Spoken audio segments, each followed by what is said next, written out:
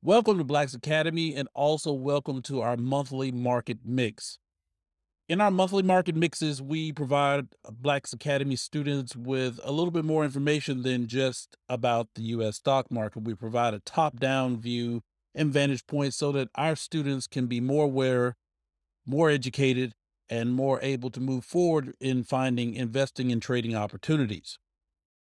This monthly market mix comes at the end of the first quarter, and what a fast first quarter it was. You just blink and you almost missed it.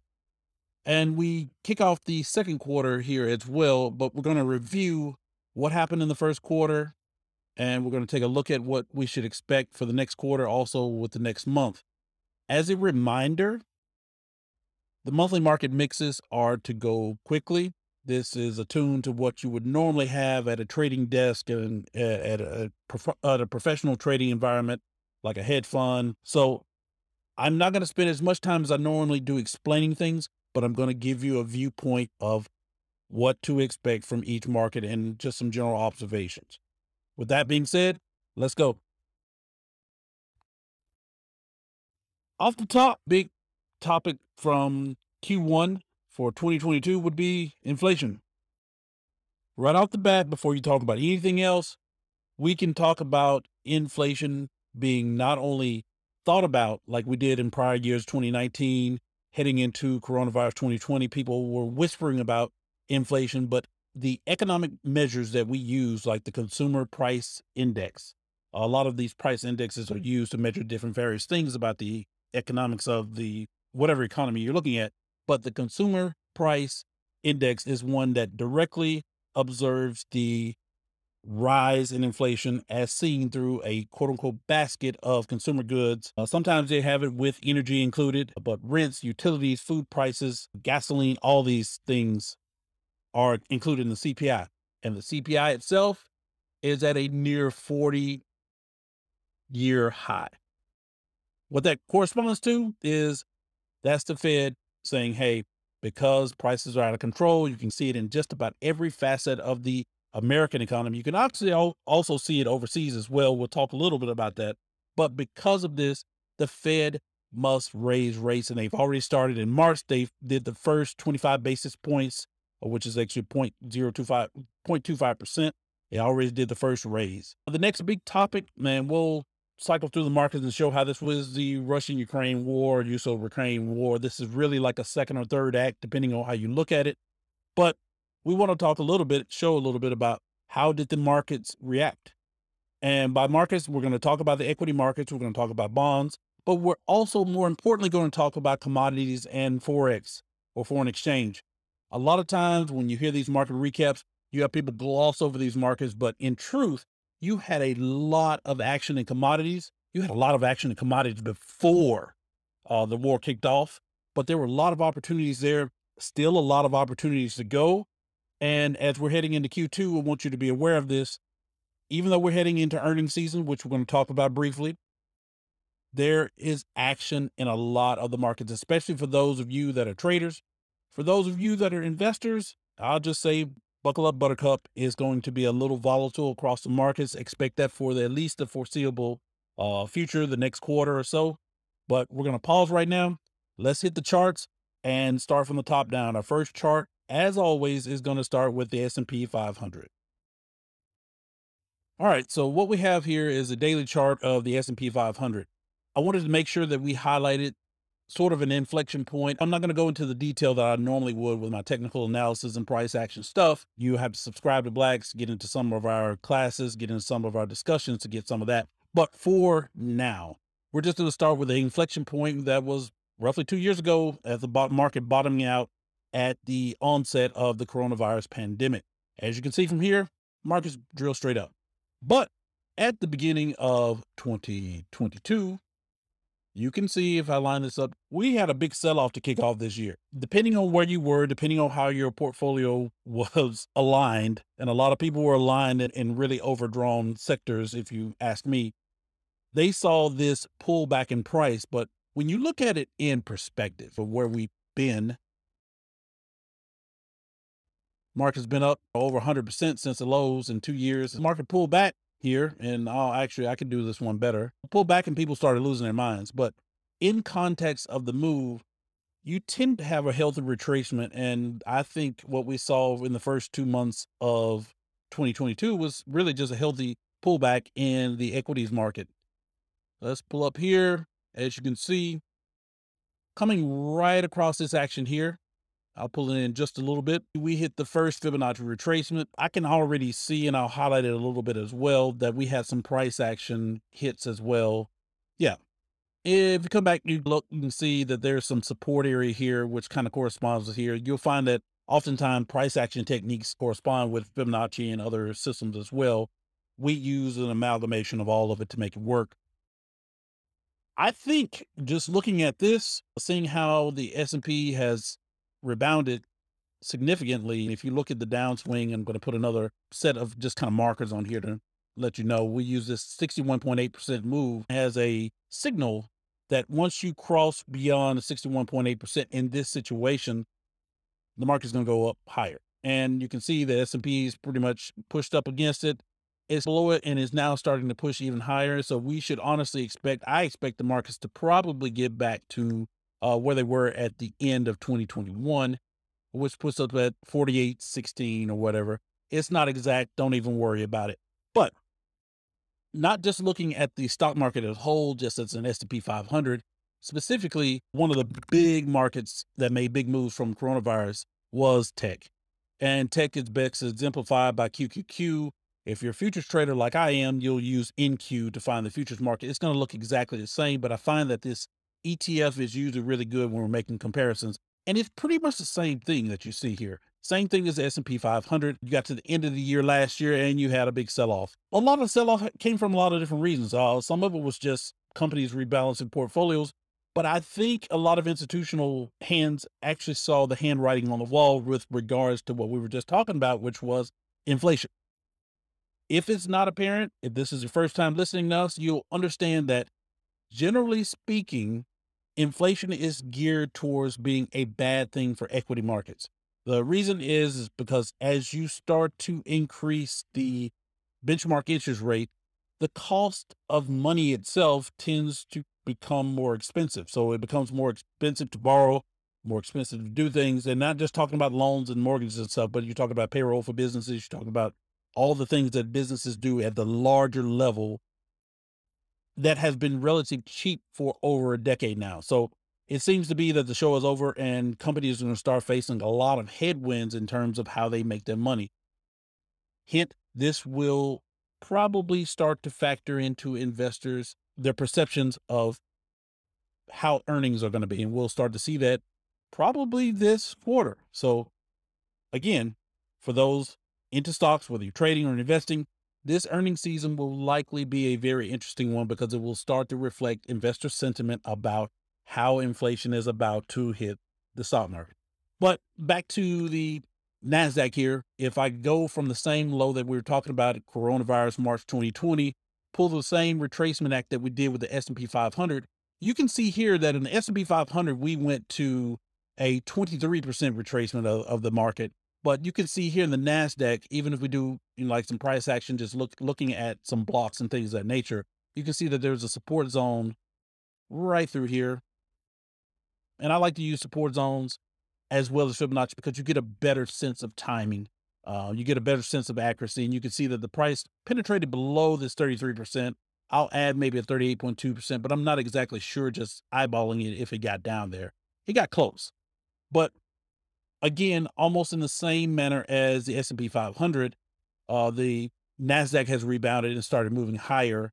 A lot of this has shaken out as the markets are starting to shake out from the seeming stability in the Russo-Ukraine war. The war is not over, but there's less uncertainty. And what you'll see is that as I zoom in here, and I could have done this on the S&P 500 too, as the war itself kicked off at the end part of February, there was an initial shock, even here in the United States, which we had necessarily nothing to do with the war, but the uncertainty of the event hits the financial markets globally speaking. And so you start to see markets reflect the effects as well.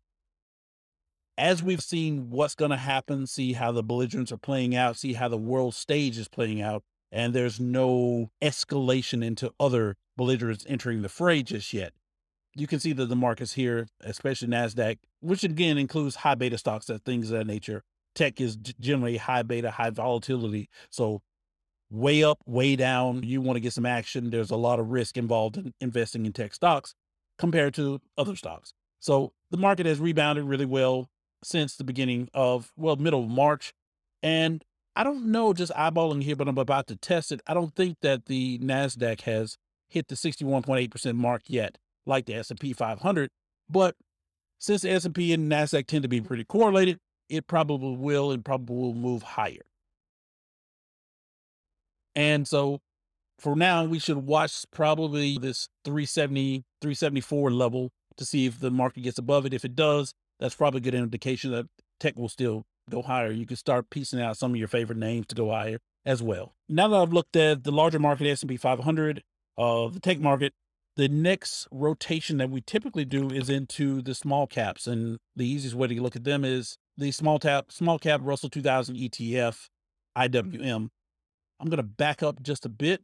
We can get to see, just roughly speaking, the same action that we saw again from the coronavirus market low. I would have normally marked off here as an interesting spot, but I can see that already since the end of the year. But what was interesting here, I say the end of the year, you can see the small caps. Sometimes they tend to march to the beat of their own drum. They tend to be really correlated with the S&P and NASDAQ on a longer period of time. I can pull that up and show later.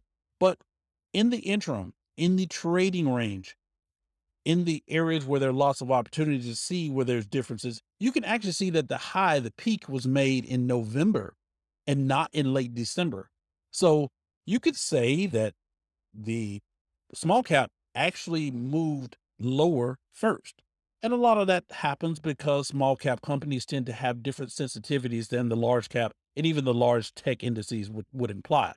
Here again, I'm eyeballing this, but I'm pretty sure if I draw this, it's going to be about a 38.2% retracement, and it's right on it.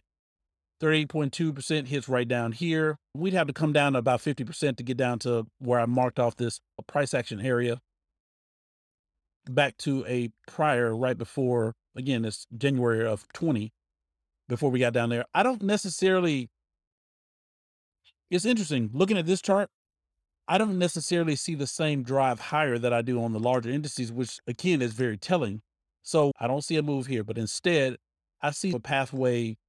If I do a comparison here on a percentage wise basis, you can see the correlation, but you can also see that largely the S&P has moved up a little bit more than the small cap indexes. I guess this is probably the best look to see the comparison because again, S&P came down, hit the 23 and bounce.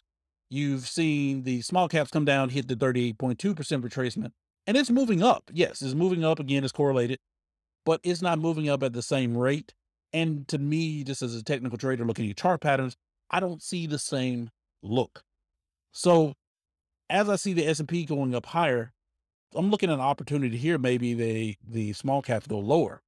For those that are advanced in their trading or want to get that way, you could consider maybe hedging your bets between the S&P and the small caps by basically buying one and selling the other. For example, what you can do is you can buy S&P or buy big, larger cap companies, expecting them to go up in price, and maybe you can sell some of the smaller cap. Just depends. But this is how we bring out ideation just by looking at the same markets. One of the things, if I take some of these Fibonacci levels away and just focus on where we've been, if I look at the move down to here and draw another set of fibs, we'll probably start seeing some outlines of resistance maybe around this. We've already passed 38.2, but maybe around this 50%, which again comes into kind of a noisy area in terms of where the market's been. Noise really chopped through 2021. And indeed, now that I recall, yeah, S&P 500 did great in 2021. NASDAQ did great in 2021. Small caps didn't do so well, comparatively speaking. A lot of them still rose up in price, but compared to his, I guess you say his bigger kindred, not so much. But we may be able to see something that turns out here. I'm not sure, but that's a possibility as well. So I like to keep upside targets, I like to keep downside targets. This is what could happen because this is honestly what I see, which is again divergent from the S&P and also the NASDAQ.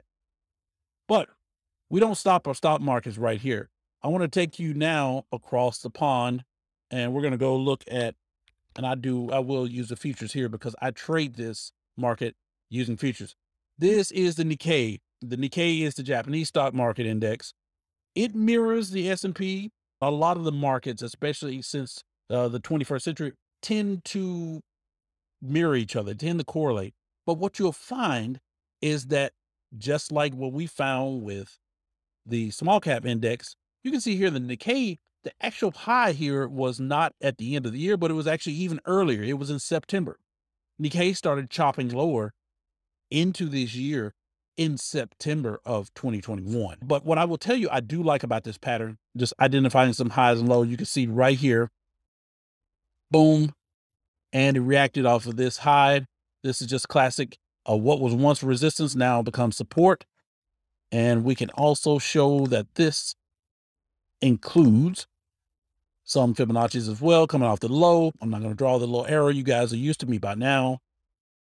And I'll put on an additional Fibonacci level you may or may not have been used to and show that, once again, this is a little price action corresponding with Fibonacci to give you a pinpoint accuracy of what happened. Bounce off this 41.4, moving higher. I do expect, I think Nikkei has crossed or is about to cross that 61.8% marker. Sure, Nikkei looks to go higher. I think Japan, in a lot of sense, has been a benefactor here. It's where they've had a really laggy economy for the last 3 decades. But I can see that their stock market has moved up, and we'll talk a little bit more about the currency. You have deflationary periods. They have a very special relationship with the currency. But I think in this situation, we'll start seeing the yen continue to move lower, especially against the US dollar. When I talk about that in the currency space, but that will also correspond with their stock market here going higher as well. So if I had to guess, and I don't have to, but I am anyway, I kind of think that we go back towards the highs here. That puts us up at 31,000 in the Nikkei. Now, in the same region, we're going to go to another juggernaut of the area. Typically, the Tokyo Exchange and the Nikkei is considered to be bigger than where I'm going to next, but we still had to be aware because now we're talking about the largest economy in Asia, and that will be China. And I'm looking for the Shanghai index. So one thing about China, even though it's the world's largest manufacturers, second largest or single economy after ours, you'll see that again, this is where things start to diverge. And a lot of the diverging is their cultural differences. They don't play necessarily like the rest of the world plays in terms of globalization, some of the things that keep the stock markets around the world fairly linked. So if you really want to be particular about it, you can say that the Shanghai index made a real true high here in February 2021, and then it repeated in September where the Nikkei made the high. And then again, you see a lower high right at the end of the year, December 10th. Then it starts to roll off, and it rolled off very heavy. You can see like this pattern to me doesn't look anything like the others. It looks more of a corrected pattern in general. And what I mean by correction, I'm actually talking about an alleyway type correction. And I don't see any of that changing. So for example, I'm not going to do a full Elliott. I just want to illustrate the point that I'm looking at is that we actually have a three motive wave move up, which in itself, three waves are corrective up to this high, just from the vantage point that I'm seeing on this daily chart. And then we had about the same thing. We had a really a three wave move lower. And I would imagine we may be getting close to the end of it.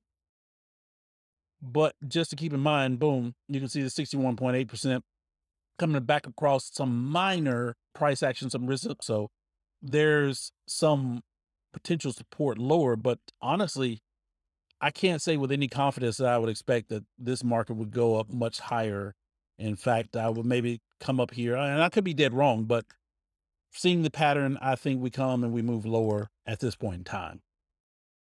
I don't know much about the Chinese economy in terms of how they're dealing with or their juxtaposition to anything with the, I guess you say, trade embargoes on Russia. I don't think they're even valid. But right now, we're still having supply chain issues, them being the world's largest manufacturer, going anywhere from Europe to Asia, or even over here, seeing a lot of manufacturing products. supply shocks and uncertainties still are going to play along with their environment, and that's going to be reflected in their stock market. Interestingly enough, though, I will say that I think for the Shanghai Composite, it must be said that remember in China you can't necessarily short stock, so it's a one sided affair as well. I do want to move out just a hair to get a big. Oh yeah, that makes a lot more sense. And this is why I was saying it was it's a correction. If you look at the Chinese stock market, and we can go all the way back to 2005, look, they're still peaked back here at the Great Recession. They had a big run up before in 2015 before the election in 2016 here, but they really haven't recovered much. And this isn't even adjusting for inflation. I do see something of a trend line, just loosely fit, that will come through here. So maybe a bounce down to that trend line, maybe find some support. But yeah, Shanghai Composite looks completely different. Also shifting along now, I'm going to go look at two. I'm going to go and look at the Nifty 50, which is like India's version of the Dow. And this is going to take us back to the more global look that we were used to when we're looking at the S&P 500. So again, we may not be able to trade the Shanghai index, but I will remind you that the Nikkei, you can trade it in futures, you can trade in contracts for difference. Same thing for the Nifty, the Indian index. We can trade this just like you could S&P 500, NASDAQ, et cetera, et cetera.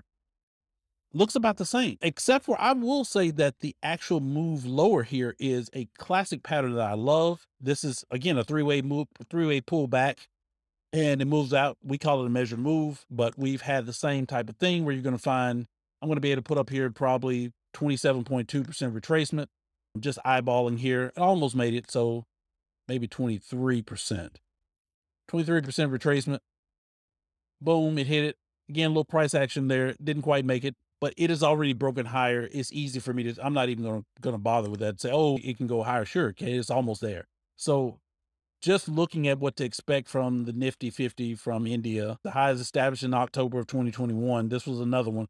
I see a lot of, I guess our Asian community had the markets kind of move down, step down earlier than the S&P was more resilient. It waited to the end of the year. And there's a lot of factors for that. Different types of funds and things of that nature like to do their distributions at the end of the year. Not even relevant. The other thing I can look at while in India is as well a broader market look, and this will be the Sensex. It's practically the same as the Nifty 50, just like looking at the Dow versus the S&P, you're going to get about the same thing. I'm not going to beleaguer this. You got the same pull. This one did hit the 27.2. It's a really clean look, maybe even cleaner than the Nifty.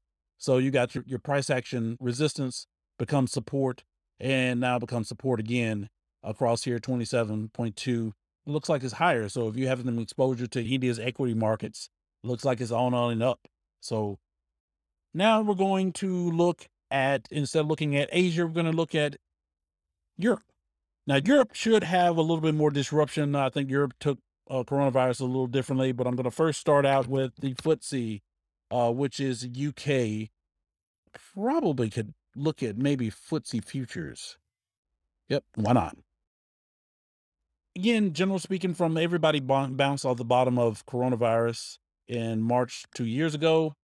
But what you can see is that this is a less pronounced bounce. In fact, it hasn't gotten back to the highs that were back in May of 18. And that has a lot to do with Brexit, a lot of the macroeconomic things that were going on in the UK before coronavirus came and stifled it as well. Focusing in a little bit more on this one, and that's because of, I guess you would say, some of the dependencies that you'll see of the UK, even though it's separated on the island, has some dependencies on Russian oil because of proximity. And so the conflict in the area had a much more pronounced effect on it. And you can see that as we look at where the conflict pretty much started at the end of February.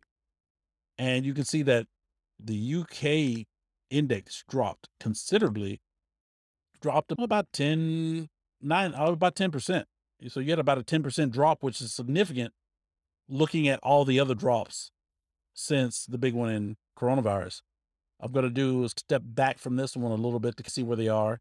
And then again, it's on an upward motion that you can see, well, again, 21st century stuff. They're seeing onward and upward in the same vein as all the other major equity indexes in the world. But I think, again, their high is in May of 2018, but I think that reflects some of the geopolitical things going on and unresolved still, mind you, in the UK. So from the UK, I'm going to go to the CAC 40, which is the French stock market. I'll do it on an index basis, not the dividend futures. And you can see us, like, again, slightly different picture. We actually made newer highs this year. Interestingly enough, the French stock market ended up making newer highs along with the same lines of the S&P 500, and it's doing the same jazz as we had before. Penetrated a little bit below this high. Maybe it's probably pointing to a Fibonacci level that's a little bit more distinctly, more accurately showing where there's actually some support down here. And as we can see, yep, 41.4%, or people like the traditional 38.2. You can see bounce off of here, and it seems to be moving higher. It's played around with 61.8% to the top side. If I had to guess again, unless this takes a lot of time, if it keeps pushing on up, we're going back to the highs and probably making new ones. Not that familiar, but France, in a sense, is a little bit more shielded than the UK is Russian from the Russian conflict, and it reflects a little bit more here. Now, the next economy, the largest economy in Europe, which is going to be Germany, I'm going to show the DAX index. We can see a slightly different picture. Again, this one's a deeper retracement overall since the coronavirus low of 2020. But it ended up making a high, and so then it moved lower. But you can see, given the juxtaposition to its ties with Russia, they were building a pipeline before everything kicked off. I think a lot of the business has resumed in a sense, but there's still ongoing sanctions. There's a lot of geopolitical risk here, and as you can see, the markets fell much lower, even lower than that 41.4% in France. You end up with about a 44.7 before it moved up higher. And just eyeballing it here, you can see that Germany has not really hit the inverse 61.8% level that I said, hey, normally if it hits it, it still needs to get above it cleanly before I decide to say that this is going to be one that's going to go much higher, like I did with some of the other indices. So I think that there's going to be a lot of resistance here at this 14,919, maybe round number 15,000 in the DAX index, just as a top side resistance. Now, if you break over it, you know what usually resistance turns support and vice versa. Get above 1,500, you can go 16, keep going higher as well. I haven't really addressed the inflation part of the aspect, but I will say that typically stock markets and inflation don't have a great relationship, at least as you're talking anecdotally. But what I find is that depending on the environment, depending on the macro environment, you have to look at the bigger picture than to just rotely say that because inflation's going higher and the Fed's going to raise interest rates, that's automatically going to have a negative effect on stocks. It may over the longer term because of the things we talked about already, but in the short term, a lot of times the forward momentum that you see from the economy at large, like right now, our economy in the United States is still operating fairly well, if not very well. We have gaps in the labor market. We have a lot of uncertainty in our supply chains. But in terms of production, we are producing far better than expected and on par with where we were before coronavirus. It's just that a lot of other factors are in there. So you can't necessarily say that whether we're looking at the German index or whether we're looking at the US index or UK index or whatever, that stocks are going to naturally just fall. It's something to take into consideration, but it's not a definite. One last index that I'll look at before we move on is going to be the Russian stock exchange. You're looking at a completely different picture because just like China, they operate to their own little tune. They made another high in, again, curiously, there's something significant about May and 2021 for the European indices. Do some research. As much as I hate to say that term, I do stand by the actual action. Find out what it is, but because finding out what it is, we'll find some opportunities as well. But you can see that the Russian index was under pressure as early as September. It failed to make a new high in September of 2021, and it's just been a landslide. I think a lot of people maybe knew that they were gearing up for war. That's an interesting candle here in January, but you can see in mid-January, you start to see a landslide. And again, as the sanctions kicked in and everything else, the Russian markets have struggled and will continue to struggle on the world stage because no matter how you feel about it politically, when it comes to trade and trade disruption, that tends to be a big thing. And that brings us to our second topic outside of CPI. we need to talk a little bit about the Russo Ukraine war and how it has affected the markets. All right. So, the obvious answer for a lot of investors and traders, and I remember the week that everything kicked off at the end of February, everybody wanted to talk about crude oil prices. They knew that Russia was a big crude oil producer. Even here in the United States, people worried about what is going to go on. But here's a point of reference that I must make because it's relevant. It's not to say that the conflict didn't have some effect on the markets. In fact, it absolutely did. It's staring at us in the middle of the screen. All of this is a big run up. It's about 25% in the price of crude oil from about here. Oh, so yeah, even more. You could say a 40, if you go from peak, or maybe I go from center, about a 40% run up in crude oil prices in a short period of time. So you had classic commodity market spike in price. But what's also happened since then is you've had a severe retracement, about 81%, I would imagine. Those prices have receded since that peak. So yeah, an 85% like runs up and then 85% of that value washes out. This is classic commodity market behavior responding to world shocks and supply uncertainty. It's just investors doing what they're doing in the prices and the commodity markets reflecting. That's all good and great. But why? In the 2 months prior to, did nobody talk about this beautiful run up, a rent free run up of even more, about 50%? Actually, if I go from tip to tip, it gets even bigger. Almost 55% run up in crude oil prices from December, the beginning of December. The reason here is crude oil is the lifeblood of the industrial economy. So, as these economies are producing around the world, as things are rolling along mechanically, however you want to look at it, we still have the effects of inflation being seen and being reflected in the prices. The Russian thing, it's boom and then comes right back because once the markets absorbed what was going on in former Eastern Bloc countries, I think, and the market reflects that, is that, hey, we got that. It's back, in my opinion, to going back and looking at inflation, looking at rising prices. Commodity prices were rising before this. And you can see this coming out of this very anomalous when oil prices went negative. Never heard of anything like that in my life in 2020. But coming out of here, what we're looking at rising oil prices as an effect of real rising inflation around the world. The prices reflect that.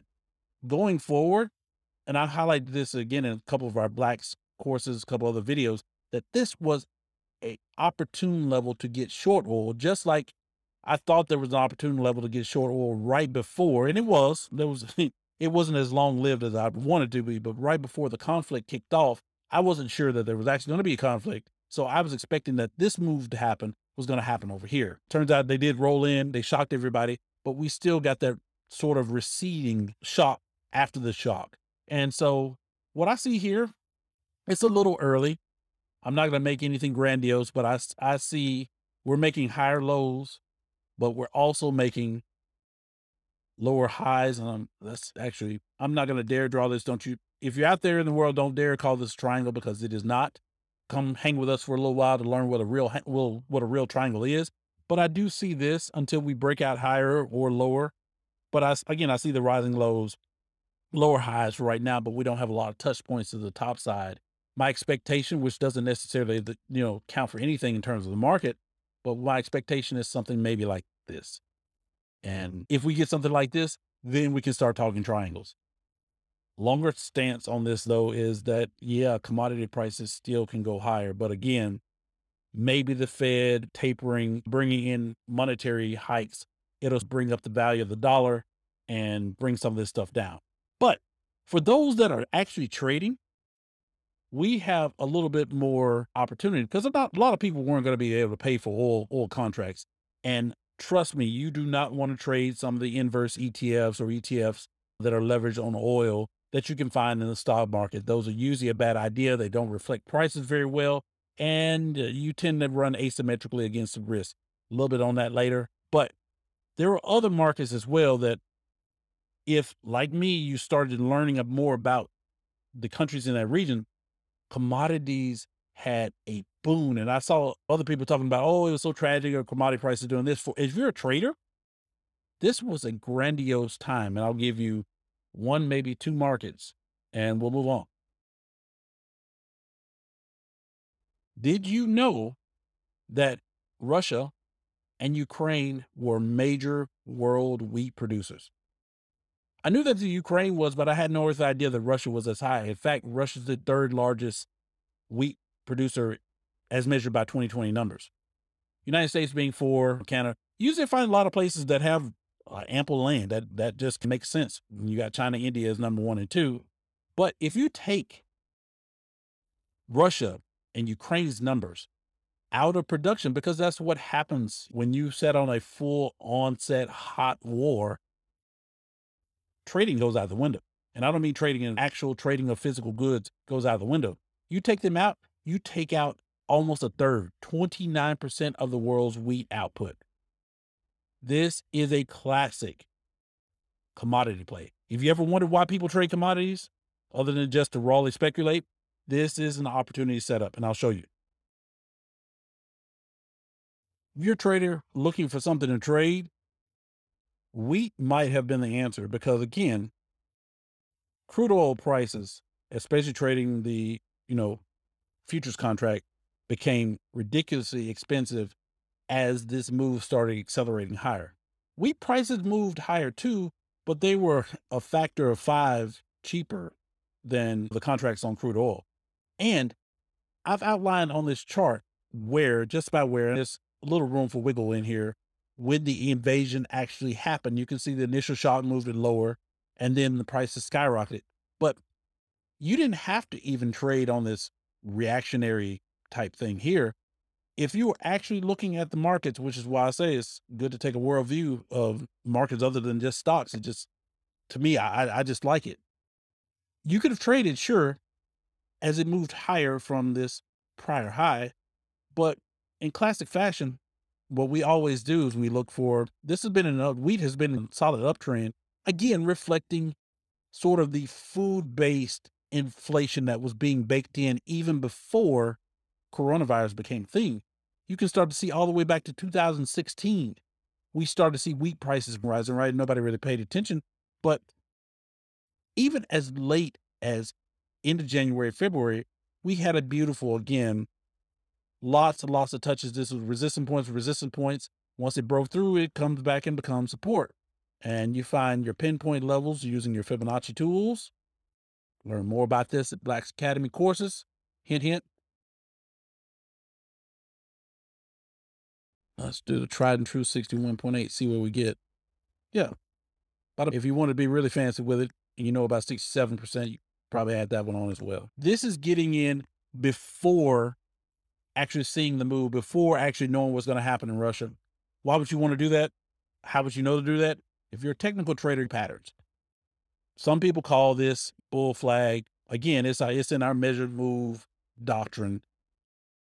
There's a lot of reasons to get into this move here. And again, wheat was a great market to trade.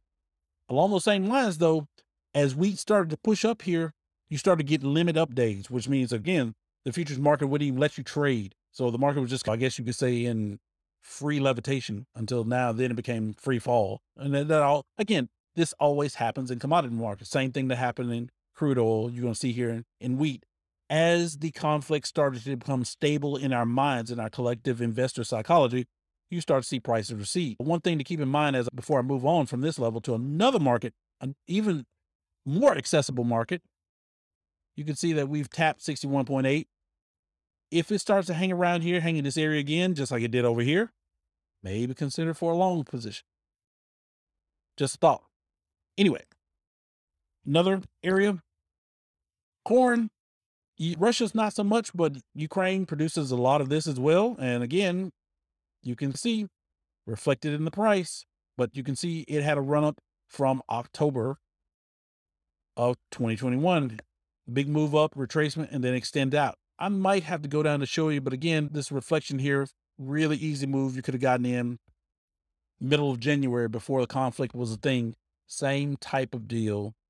If we're going to continue to see commodity market um, price appreciation as a result of rising inflation, if the Fed doesn't act as fast as we're seeing, or if just inflation tends to get more out of control than it is right now, we will still see these food stuff go up. Or if there's further escalation in the Ukraine Russian conflict, you could see three different factors could push corn futures higher. Most people don't even think about corn futures, but for the price of your favorite stock, you could buy and sell corn futures. Now, granted, I must say futures is a quote unquote riskier market because the rules are a little different. You have those limit up down days and you have different things about margin requirements, but due diligence is required. We're just putting the markets out there. You've probably seen a lot of markets you would have never seen, and you're seeing how they're correlated. Let's go coffee. Coffee is not going to be affected by the Ukraine, but you can see that over a long period of time since 2020 bottomed out, it didn't really have the same response at the coronavirus. Over here, coffee was actually moving higher long before everything else. It sold off here, but it sold off on its own natural rhythm because, again, people found ways to consume coffee even in the perils of the pandemic. Same thing, though, if you're looking for some opportunity, we may actually have it. There's a resistance point looking like it's turning to a support. And the thesis is simple. If you think food prices are going to continue higher, if you think production and everything else is going to stay the same, there may be some sort of buying opportunity in here. Or conversely, if you think everything's going to normalize and go lower, there's room for selling probably up in here. So just another market that you can see correlates to everything that we're talking about.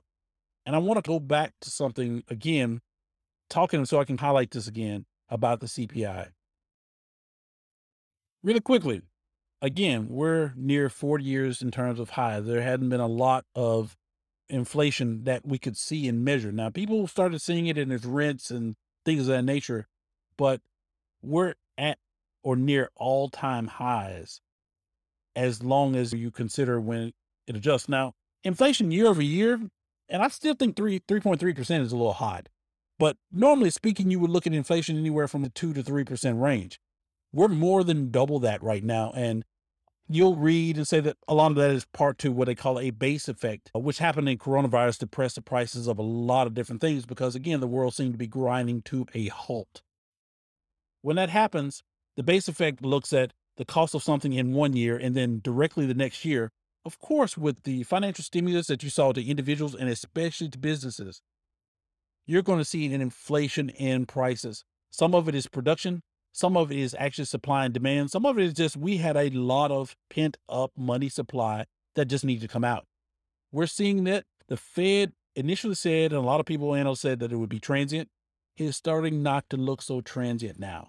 But this is really the statistics behind what we're looking at. I just wanted to make sure that we were all aware of this before we move forward.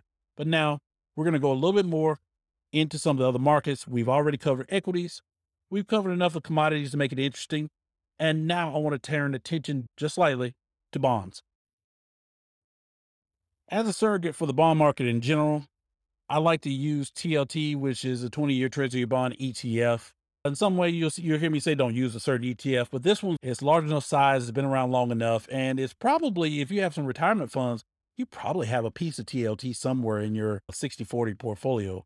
5 out of 10, I really don't recommend that kind of stuff. But in looking at bonds, which are considered to be the opposite, inversely correlated stock, that's not necessarily true, but you can see that bonds respond when there's economic pressure. And you can see again, where the stock market went down, when we look in the S&P, NASDAQ charts, you can see from TLT, we started seeing TLT move higher from the end of October of 2018. And I will tell you, I remember trading in other markets, alternative markets in this period of time. We were looking for a crash to happen in the fourth quarter of 2018. Plunge protective team stepped in. The markets did the whole Santa Claus rally thing, saved the day right Christmas Eve of 2018. But you can see that TLT did not forget. And in fact, it was a pretty solid investment, especially considering bonds, which tend to not have the same level of risk and then therefore not the same level of return as stocks. But I mean, you had almost 60% from trough to peak. And this peak, of course, being coronavirus. When the coronavirus onset happened, TLT did what it's supposed to do. Now, curiously enough, you can see that as the stock market's gone down, TLT receded in classic fashion. What I do find interesting here is there's a little price action stuff going on here. You can see that we've touched on support, kind of bounced. You can see these levels. It broke through it a couple times, but you can see that this current where we are at 128, we're just a little bit above that. That's a level of some sort of contention that I would actually watch going forward. And the reason is simple. If we're uncertain, and we are, about where the stock market's going to be up, down, sideways, whatever, one market to watch, and this is an easy one. You can find this anywhere. I didn't even take you to futures markets this time. You can actually look at TLT. TLT is a really interesting one because it trades, again, in ETF fashion, trades publicly traded security like stock, but it has a lot of the attributes of a bond. And if you start seeing, I see this again, this three-wave pullback into this support level, if it starts moving up considerably through some of these other resistance points, we may have an environment where we're starting to see bonds starting to move higher and investors starting to become more flaky, more uncertain, or maybe more certain about the negative side of stocks. So again, keep TLT on your radar. And I want to bring another bond concept to you as well before we move on. And that's something that you may have seen in the headlines recently, is that in bond markets right now, there's what's called a yield curve inversion. Now you might be saying to yourself, what's a yield curve inversion? In short, in the bond markets, just like in stocks, you have different types of risks that people take for different types of return. Bonds are essentially an IOU. You give a bond issuer some money, they pay you pretty much these fairly guaranteed payments of income at a certain percentage based on the risk you're about to take. Typically speaking, as you can see on this blue line to the left, that the further out, the longer you're allowing somebody to borrow money from you, typically the higher the yield you can get. You can see out here at where it has 30, this represents 30 years. And there's a 30-year bond, just like there's a 20-year, 15, all the way down to months. You get more for the 30-year for allowing somebody to hold your money for that long period of time till it matures than you do for something that's a much shorter period, like a 5-year, 2-year, few months. In the inversion of the yield curve, and this is the yield curve, the opposite is true. Investors will actually, because of really supply and demand issue, they demand more for short-term safety than they do for the long term. They don't believe in the long term. Like, I'm not letting you hold my money for 20, 30 years because I'm not sure if the conditions are going to be stable for that money to even be worth anything. So it's not worth the risk. So what happens here in the yield curve, and this is usually just a transient type thing, where the shorter term yields are actually higher than the long term yields. Now, this points right back to what we were talking about. In 2019, we had a flashing sign that the yield curve had inverted, and we had another flashing sign right here at the end of March that the yield curve had inverted. The 2-year bond was paying 2.44%, and the 10-year bond, which is, again, 8 years longer, was paying 2.39%. It's very close, but still, usually when that happens, that kind of presages the fact that there's a recession on the way, just like we thought there was going to be a recession in 2019, but it sort of didn't happen. And then 2020 happened. But historically speaking, when you have a yield curve inversion, there's a good chance of a recession. Also, yield curves are bad at market timing, like I just explained. They tend to flash long times before the actual event happened, considered to be like Dr. Michael Burry from The Big Short. He started getting really bearish on the housing market about 2 years before it actually happened. So this yield curve inversion, I want to make sure to bring it up because you'll see it in the news. You'll hear probably people talking about it. Do people go to work anymore? If at the water cooler, if they still go to work, you'll hear about it. This is what it's about. Watch TLT, and I'm going to actually show you another thing to watch to give you an idea of how I look at it, because again, the chart tells me most of what I need to know. Now we've moved back to TOT, but I'm not going to stay here. In fact, I'm going to get a little fancy, and I like TradingView because they allow you to do this, a little data manipulation. This is just minor stuff. What I'm going to do is I'm going to actually look at one of the indicators that you look at, which is basically the spread between the 2-year bond and the 10-year bond. And we're talking, when I say 10-year bond, the US 10-year bonds, there are other bonds for other nations all over the place. It's a fascinating market. But for right now, we're going to talk about the US, and we're going to go US 2-year bond. And I'm going to actually divide that by as a reference rate to the US 10-year. And once I divide one by the other, it should give me a chart. So as you can see, if I take the 2-year divided by the 10-year, you can see that this value skyrockets when coronavirus. But if I if I could walk this back even more, I'd have to find some more data. There was Brexit through here that pushed it up. And even though that doesn't necessarily relate to the United States, it's a global effect, that type of thing as well. If I start pinpoint some of these run-ups, they have this. But my point is not the run-up. My point is that where we are right now is the opposite of a run-up. So if economic danger is signified by this 2-year divided by the 10-year, but the chart going up, our chart's going down. So even though the yield curve is flashing that the recession may be ahead, this not well looked at outside of professional spaces indication of looking at the spread between the 2 and the 10 says that we should be cool for now. Now, if this starts to change up, and I can, just like I do for any chart, I can actually draw some fibs on this. I draw fibs on everything. I don't see any relevant levels. Maybe through here, little price action through here. There's historical support there. But until we start moving up off the support, I think that for right now, I can't really say that we should be expecting a recession or a move down the stock market.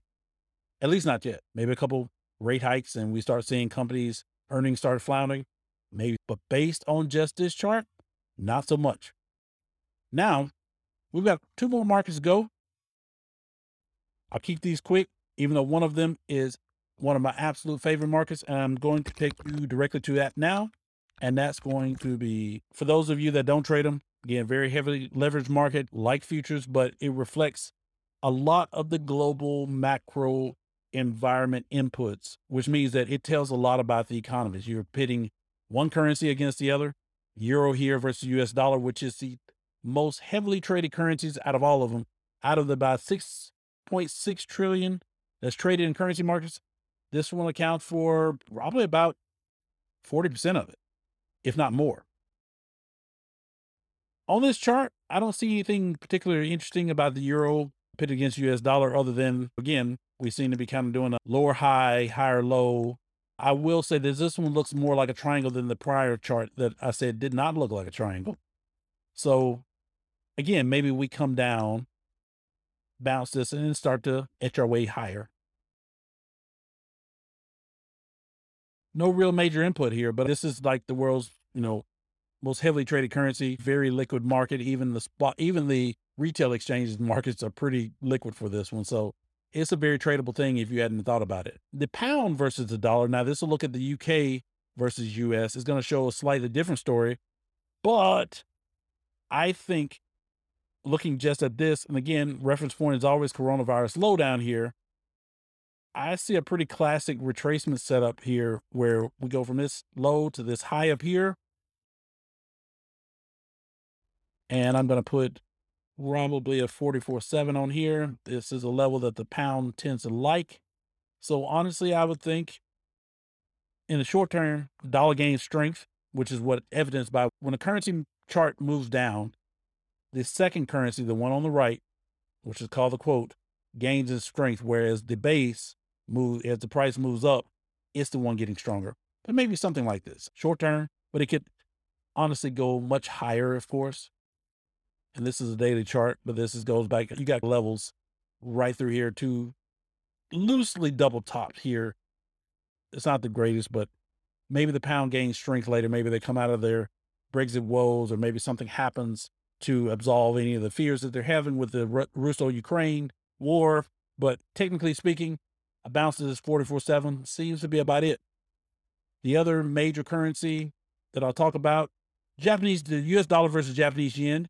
This currency is used as a borrowed currency for institutional investors because Japanese yen, the interest rate on it is negative. So you'd want to use it to trade and do other things with. But you can see that it has been a champ since the breakout of the war. And some of that reason is the fact that the US dollar itself is a reserve currency. It's the most widely circulated currency. And you can see that against the yen, everybody wanted to hold dollars, pretty much rising highs. It's not really a triangle-ish breakout. It's more of a wedge type breakout. It's off to the races here. We made a double top just about. And honestly, I don't think that it would probably stop before getting there. As a matter of contention, there's a level right here as well. But as a sort of just a spot, if I were to guess, if it pulls down and then makes another move to where it seems like we want to go back up through here, you've got a nice little shot as long as everybody still seems to be pensive. Pro dollar against the yen it's an easy kind of trade.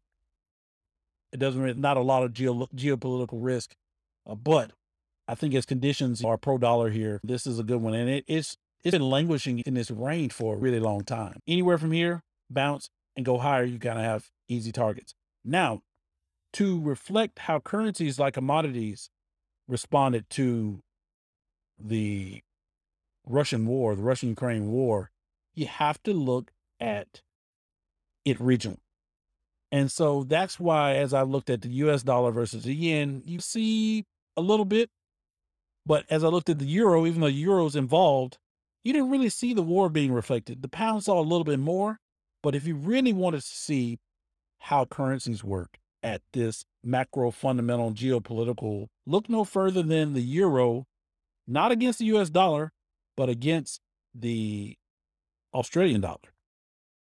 So this chart is a chart of the euro, which again is your base, and Australian dollars quote, which means you're quoting how many Australian dollars does it take to buy 1 euro? The answer is, well, right now, $1.45 Australian gives you 1 euro. It was way more than that. It was $1.62, but what you were seeing was the euro lost a massive amount in currency speak of value at the onset of February, ahead of the war for whatever reason. A lot of times the markets have a lot more information, especially currency markets have a lot more information than is public knowledge gives you. But you can see that the Australian dollar gained a lot of strength, or conversely, you can say, and the euro lost a lot of strength as we headed into the war. It was already, this is a classic pattern of mine. I love this. Again, this is that same measured move type move. But what it does is it combines this price action resistance here with Fibonacci in a this is one of my favorite patterns to trade, because once you see it, it's hard not to see it. Moved in here to sell from here, you make a ton of money. You ride into the wave, and there's still more to go. As you can see, it's still pushing the lows. The reason is, as Europe is under pressure from the uncertainty of the war and the trade and all the sanctions and stuff, Australia is in the region still able to trade with its major trading partners, which is China, other countries in Oceania like New Zealand, other countries like Japan, South Korea. Its life has not been upended. And in fact, they tend to be doing a lot of better in this quote unquote, dare I say, post-COVID economy, which this is why the Australian dollar would gain. The other thing is Australia is a commodity-based economy. Iron ore, lots of raw materials will be used in manufacturing, which is why they trade with China. They benefited from the rise in inflation. So if you're thinking about it, maybe Australian stocks may be something to look at if you're worried about inflation, because if you find the right Australian stocks, especially those that are in commodity-based business, this may be a play for you. Or you could just outright buy the Australian dollar against other currencies. This was an easy one. In fact, if I look at the Australian dollar versus the US dollar, you can see it wasn't doing so well until the war kicked off. And then you can see that the Australian dollar has actually appreciated the US dollar. And remember, US dollar is in high demand because one, we know that the Fed is going to raise interest rates. And two, as uncertainty goes, people tend to flock towards the US dollar as a reserve value. They believe that the dollar will be worth something no matter what. So, Australian dollar against the US dollar still appreciated here. And again, in the same type of pattern that I saw on the Aussie, on the British pound, I see something that's similar that's already happened. It appears Aussie dollar tagged 41.4% retracement of this move from the coronavirus high low to February, end of February 21 high. Classic move, and we're moving higher. Australian dollar probably will see some resistance here, but if it breaks through here, you can see the price action here, breaks through here, it's onward and upwards, probably to tag the highs. Easy peasy. Just like Europe was under pressure, the pound, this is another one of those, again, classic play. I'll show you the same thing, the same type of move again. And this is going to be, I don't have the same price action, maybe a little, but it's not the same price action, but you can definitely believe that if once I pull this, you'll see the Fibonacci come into play. 50%, double top, 50% move, fall. And this is Australian strength because Australia as an economy was safe and actually benefited from the chaos and the rising um, commodity prices. This is how, in effect, currencies work. They work at a very high level, macro level, but you actually can trade them on a very small level. And a lot of this stuff, even if I change time frames, you can see how the levels worked out. And there were lots of different levels to give you indications as the market, this market in particular, pound is going to lose strength against the Australian dollar. But now you have some reason that has to know why. And again, at some point in time, this is going to reverse. Now, our last market, last but definitely not least, I could not leave out crypto. And the reason why I wanted to bring up crypto markets, not necessarily all the other strange coins and things of that nature, but I wanted to bring up crypto made a high in the same era that some of the world stock market indexes did, the small cap index did, and everybody was still talking about Bitcoin to 100,000 at this point.